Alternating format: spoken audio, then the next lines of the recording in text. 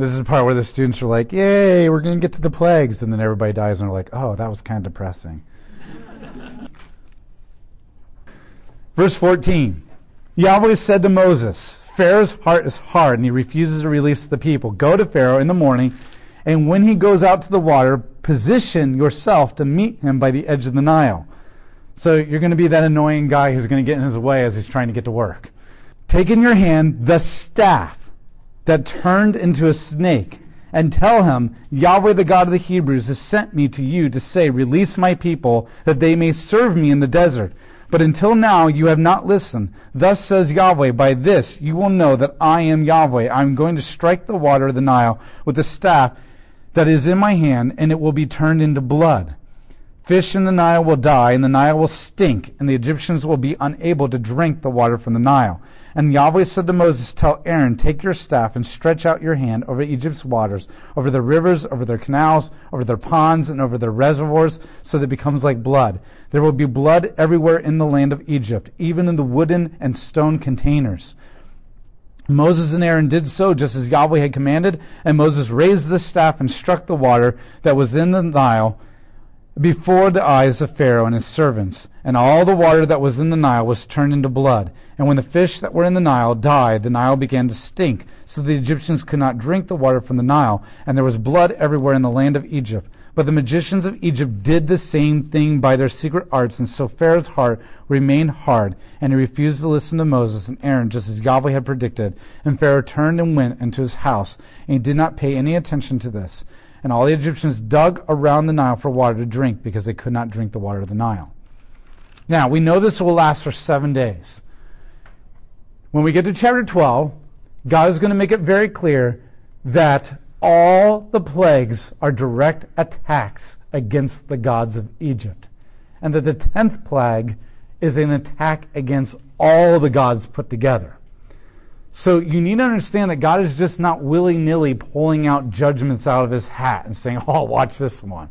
Like, what can some middle school kid come up with to torture animals with? Okay, that's not what he's doing here.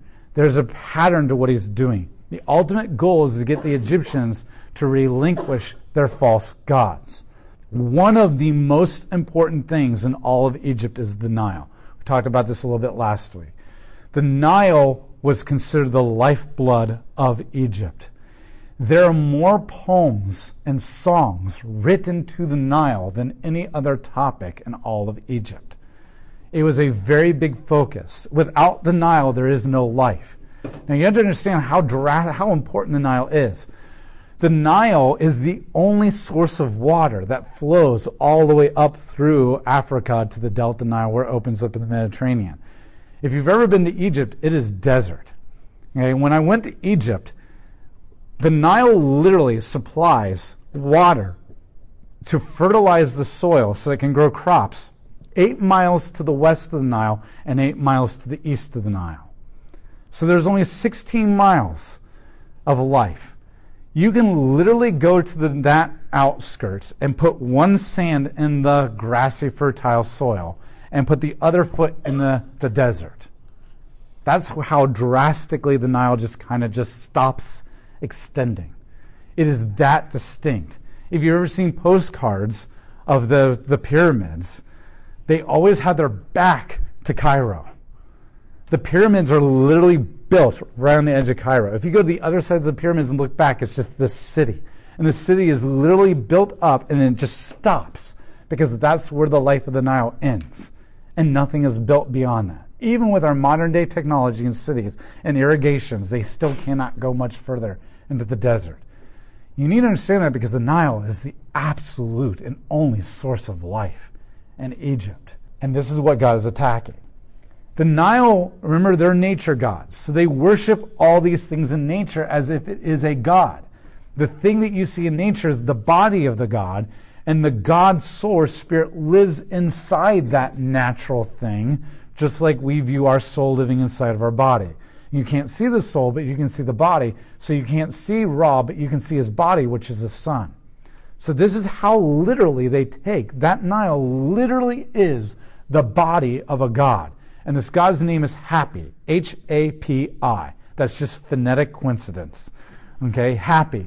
Happy was always portrayed with a blue body in Egyptian art, and he was half man and half woman. He was androgynous, hermaphrodite. Okay, so he had both body parts. And he was considered the fertile nature of Egypt. The reason he was both male and female is he provides fertility, all fertility. All fertility comes from him and only from him. He is the only source because the Nile is it. And so they literally believed that his body was a god, and that when you were stepping into the Nile, you were stepping into the body of Happy. And so the reality is, if Happy all of a sudden the Nile turns into blood and is bleeding, that would be a very powerful visual that your God is dying and he ain't happy anymore. Okay? I had to do that pun for Buzz. So the reality is, this is their God dying right before their eyes. Not only that, their human natural desire, need to survive, their water source is cut off. And so this is attacking their ability to survive as well as killing their gods, so to speak. And so this would be an ultimate demonstration of authority over their God, that one of their most important, most powerful gods, as well as their ability to stay alive. But you need to understand too that it may not necessarily literally have been blood. The word blood in the Hebrew does not necessarily translate it as blood. It can mean the color of blood. The word actually implies more of the color of blood than it does actual blood. Now, I have no problem believing that it was turned to blood because God is God and he can do whatever he wants. But I also want you to know that if some History Channel or something comes along and there's incredible evidence that that's not what happened, that doesn't threaten our faith. The reality is the point is not on the blood. The emphasis is never put on the fact that the Nile turned to blood. The emphasis is on the fact that the Nile has been polluted and therefore cannot provide life anymore.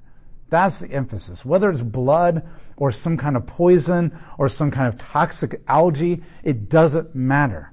Because remember, that doesn't rob God of his supernatural power, because all the other plagues are natural in themselves. That what makes it God is the predictiveness of it and the intensity of it and all those other things I talked about. So the emphasis is on the fact that Nile has been polluted, that there can be no more life. That's the emphasis. Whether it's blood or not doesn't really matter. Now notice that the Egyptians are able to reproduce this too. Now I always find this kind of interesting, like, ooh, wow, look how amazing you are. Like, how do you prove that you can do that too? Like, God has already turned all ponds and all reservoirs and all the Nile into blood, and they like get a bowl and they pour it out and it's blood. And they're like, yeah, wow, that's amazing. Like, where did you get fresh water? Not really anywhere. So that one could be trickery. But at the same time, you must understand what's very important here. They can't stop it. That is not directly mentioned until we get to the frogs. And it will be specifically stated that they could not stop the plague. Look, nobody really cares whether somebody comes and shoots a gun and kills people and somebody else is like, I can do that too. What you really care, what a true display of power is, to stop the bullets that are killing everybody. And that's what they cannot do. They cannot stop the plague of the blood. And so don't get fooled and let the world, like History Channel's like, well, they're able to do it too. There you go. But they can't stop it. They can't stop it. That's important. Who cares if they bring more death? The question is, can you stop death? That's the true question. And so they're able to duplicate it in that sense as well, but they can't stop it. So that brings us to the second plague. The second plague is the frogs. Now, the frogs were worshipped as a god as well. And the god that they worshipped was Heket. H-E-Q-T. Heket. H-E-Q-T. You don't have to have a U after Q in Egyptian. So this was a female goddess with the body of a woman and the head of a frog. Okay, so it's like a whole different version of the prince and the frog, or the princess and the frog. They're both in the same. The frog was considered an incredible image of blessing, because frogs require a very healthy, balanced ecosystem in order to be fruitful. Frogs were like their version of multiplying like rabbits, okay? So the more frogs you have, the more healthy your ecosystem is. And usually after the rains come and bring the Nile, and the Nile's ready to flood and start bringing life, one of the first signs that you had enough rain and that you're going to have a good crop this year is the abundance of frogs that start coming. And so frogs are seen as a symbol of fertile, a symbol of blessing, a symbol of ma'at is exactly where it needs to be. Now, ma'at is seriously out of balance when God multiplies them to the point that they're everywhere. Psalms tells us that they filled the beds, and I mean, you see that in the movies of the Ten Commandments and stuff, but that actually doesn't come from Exodus. It comes from the Psalms. And we're told that they were everywhere, in everybody's bed, and they're on the floor, everywhere. That's not a symbol of blessing anymore. It becomes annoyance. Now, here's what you must understand. The frog was so worshipped as a divine god that even if you accidentally killed a frog, it was punishable by death. You got the death penalty for killing a frog. Now, you know if your frogs are everywhere, it's going to be very hard to step and walk without killing them. Which means now most of them, if not all, are going to be guilty of the death penalty under their own Egyptian law, which gives God every more right to then kill them in the later plagues. And so God is attacking. He's making their idea of fertility and blessing an annoyance and a curse. He's controlling this all. So that brings us to the third plague, the gnats. Now the gnats, we're told, that the soil, the dust of the earth, comes up in the air and turns into gnats and begins to cover Egypt. Now, these aren't gnats in the American sense. These aren't like when you're taking a walk with your spouse or a friend, and it's like right at evening or dusk, and you're walking the sidewalk, and you're like, and they just kind of get in your face, and after about 2 feet, you're kind of done, and you're good, and you turn back, and you just see this nice little swarm. These gnats were gnats that were very small, and when they bit you, they had the sting of a scorpion. And they loved going into crevices, underneath nails, into belly buttons, under the folds of skin, under your eyelids, and they would bite you. And it would sting like a scorpion. It wouldn't kill you, but it would be very painful and annoying. And if you're covered with these things, that's going to be a whole lot of pain. So now we've moved from annoyance to now, we're not told that anybody died from the Nile. It only lasted for 7 days. But now we're moving to pain. Nobody really is going to die of this, but it is going to be painful. Now this would have been a direct attack against their god Geb. G-E-B. G-E-B. Geb was one of the first gods ever. See, Re was the first god who brought himself into existence. And then he had sex with himself and produced 2 gods, a male and a female, who were breath and heat. And then they had sex with each other, and they produced 2 gods by the name of Geb and Nut. And Geb was the earth god. He's portrayed as reclining on his back with trees growing up out of him, and he is the earth. And Nut, his sister/wife, was the sky goddess arched over him. And you see this inside of all these temples in Egypt. The first thing you do is you walk into a tomb, and you immediately turn around and look above the doorway, and you always see that mural of those 2 gods. This was the earth, and the land is blessing. Geb was one of the other most worshipped gods, because with the Nile, it brings life to the ground, which then grows things. Now, instead of producing crops and life, the dirt, Geb is bursting into gnats. He's no longer producing crops. He's producing gnats that are attacking you. So it's like going to your friend's house and your friend just bursts into all these gnats. That would be horrifying. And yet this is what's happening to their god. And then it's turning on them and biting them. And so this would have been a direct attack against Geb as the provider of crops and sources and all that kind of stuff. Sound fun yet? So that brings us to chapter 8, verse 20. The 4th blow of the flies. Now the flies are not, once again, your everyday normal house fly. See, once you leave America, it's like all the insects get horrifying. Spiders and snakes and scorpions and all that kind of stuff.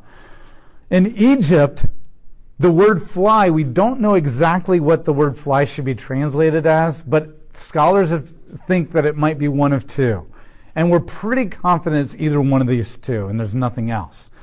So based on the Greek translation of the Hebrew Bible, this is the dog fly. The dog fly, you guys know like deer fly? Deer flies are those flies that bite you, and then the horse fly is bigger. Well, the dog fly is like bigger than the horse fly on steroids. Okay, this thing was known to not just bite you, but like take flesh away. And the swelling and the infection would happen. These flies are now swarming. Okay, swarming. I know there's times I was lifeguarding at a lake, and just like having 2 or 3 horseflies swarming around you was just super annoying and painful as you're like dealing with these big giant welts. Imagine hundreds, thousands of these things swarming your body, biting you. This is painful. After you've already been stung, well, bitten by these gnats. This is painful. In fact, the Egyptians so abhorred the dog fly that the ancient people were weird. They believed that if they made an amulet of something and wore it around them, it would protect them from that thing. So sometimes, like if they were afraid they would get a tumor, they would literally make a gold tumor and wear it around their neck as a ward of protection against the tumor. It's like, what about Bob? If you fake it, like heart attack and Tourette's, you won't get it. So if you wear that thing around you, you won't get it. These things were also known to carry diseases. Okay, they didn't fully understand how diseases and bacteria worked, but they knew that if you got bitten enough time and somebody got sick later, there was some kind of connection to it. And so they would sell these. You can even go to Egypt today, and they were selling amulets of flies and insects and stuff like that you could, like dipped in amber and hardened and that kind of stuff that you can wear around your neck.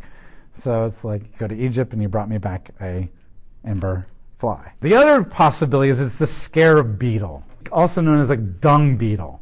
You've probably seen scarabs just from Egyptian documentaries and that kind of stuff. It was a dung beetle. It literally gathers up poop and it forms into a ball and it pushes it back to a hole and then it lays its larvae or eggs in the poop, which becomes the nutrients for its little larvae. When they hatch, they eat the poop for nutrients and they go out and they become scarabs, and the circle of life keeps going. The scarab was one of the most worshipped things in Egypt, because one of the first things that happened at creation is Re brought himself into existence at the same time that a bin was appearing. And a bin was a pyramid of land that appeared out of the chaos, out of the watery abyss. So the first thing that happens, Re is coming into existence, the light, and this bin of land, this pyramid, is coming up out of the watery chaos. And then Re sits on top of the bin and starts meditating the emptiness. So these are the first two things that exist. So when the Egyptians saw the dung beetle, so basically you have a bin with a circular sun sitting on top of it. And when they saw the dung beetle pushing the poop over the dunes, they were like, that's like Ra on top of the bin. And the scarab beetle became worshipped as the incarnation of Ra, or Re. So they worshipped this thing. What's also interesting is that the trail that it left in the sand, it doesn't like go straight. It actually leaves in the sand an Egyptian hieroglyphic for Re. And so they worship this thing. You know that the devil had a fun one on that one. They worship this thing as the incarnation of Re. Now this thing had mandibles that are so sharp that it actually could saw through wood. But this would be like a whole bunch of kindergartners coming at you with scissors. See what your dreams are going to be like tonight after all these things. Next week you have to report what your dreams are like after all we go through all these things. He's now taking the insects and turning against them. Now, this isn't just an attack against the gods. This is also an attack against the priesthood. The priesthood were the ones who made you right with the gods. And what are you going to want right now? You're probably going to be making a whole bunch of sacrifices of the gods right now to try to stop these things. And the priests are obsessed with this. But the thing that you must understand is every single religion in the ancient world does not allow a priest to enter into a temple and make atonement or prayers for the sins of the people if they are physically defiled. And physical defilement includes cuts, bruises, sores. If your priests are covered in sores from the gnats and the dog flies, they can't go into the temple and they can't repent to the gods to protect them, which means they can't feed the gods, which means the gods are becoming weaker and they're not going to bless the people. And so God is not just attacking the gods, but he's just cut off their communication. And anybody in military will tell you one of the first things you do is cut off the enemy's communication. And that's what God is doing here. And so he has now made the three most powerful things in Egypt were the gods, Pharaoh, and the priests. And the gods are dying, the priests are impure, and Pharaoh is not bringing Ma'at. The land is being undone right before their eyes. So this brings us to chapter 9, verse 1, the fifth blow of the disease on domestic animals. This is domestic animals. This would be farm animals. So the cow and the goat and the sheep and the cat and the dog and all this kind of stuff would be dying. Now, this is a disease. Now, obviously, right here, this is affecting your crops or your livestock. And livestock is money, it's food, it's all that kind of stuff. But not just this. You have to realize that these are also some of the most worshipped animals. One of the most worshipped animals in all of Egypt was the bull, and specifically the Apis bull, A-P-I-S, A-P-I-S, the Apis bull. The Apis bull was a symbol of Ra. And you need to understand this. This is the most worshipped animal. It had two horns, and it had a circular sun disk put between its two horns to represent Ra. So this was like the eye with the sun disk of Ra sitting on it. This is why the Israelites made a golden calf to worship in the wilderness, because they got it from Egypt, which shows you they took Egyptian imagery and they applied it to Yahweh, which makes it even more gross, because God just defeated this God right before their eyes, and then they resurrect this God back up and begin to worship it. That's what makes that sin even more horrific in the light of it. You have to realize that this is end up going to become a very, very, very dominant image. The bull is going to become an image of strength and godhood that will go throughout all the ages of humankind. Even today, the bull is the image of Wall Street. Okay, this is a very powerful image that goes throughout Egypt. And you also see this symbol because you have the two horns like this, raised up on like two branches going up with a sun disk going between it. Anybody know what the great enemy of Lord of the Rings looked like? The sun disk in the middle of two horns. Sauron. The faceless dark force of the enemy is the symbol of the Apis bull. Okay, basically. So even J.R.R. Tolkien brought that into his things. And so you have to realize that this is the image. They worship now. These bulls were so worshipped as the image of Ra and power and all the strength of Pharaoh in Egypt that they actually had like 23 or 26 points of perfection that a bull had to meet. And if it met it, they would bring the bull in, and they built temples to these bulls. And servants dedicated their entire life to serving these things, and they would bring sacrifices and offerings to the bulls, and they would bring in as many female cows that it wanted to be with, and they basically dedicated their lives to serving these bulls and worshiping them and feeding them. When these bulls died, they mummified them and buried them in tombs that were equal to the tombs of the pharaohs. And some of the servants actually committed ritual suicide so that they could serve the bull in the afterlife. This is total ridiculous enslavement to false ideology. But it also shows you how worshipped these cows are and these bulls. And now they're all dying like that at the hands of God. This is really going to undermine your sense of power and strength in Egypt. That the thing that you're willing to die for is just massively dying here. Not only that, the mother of Ray was a cow. So when Bart Simpson says your mom is a cow, it's pretty much true of Pharaoh. She was a cow. Her name was Hathor. And she's going to eventually be replaced by Isis, or Isis. And so, not the terrorist group, the goddess. She is a cow.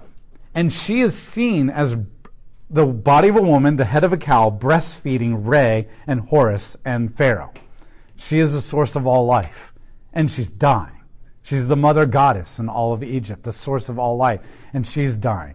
This would be an attack against Anubis. Anubis was a god, a jackal head, and the body of a man who was the guardian of the underworld. Okay, so this would be an attack against Bast, B-A-A-S-T, as Bast was the body of a god, of a woman, and the head of a cat, who was to protect you from all the evils. This Bast was what kept all the evils of hell and the underworld and all those demons and witches and all that kind of stuff from coming at you. All those things in your nightmares. And all these things are dying on a massive level. God is going after each one of their gods systematically. But here's what's so cool, because remember, they can only control one element, and yet God is killing all of them. So not only as they all die, he's showing his power over them all, but he's also showing that he masters all elements in creation, unlike their gods.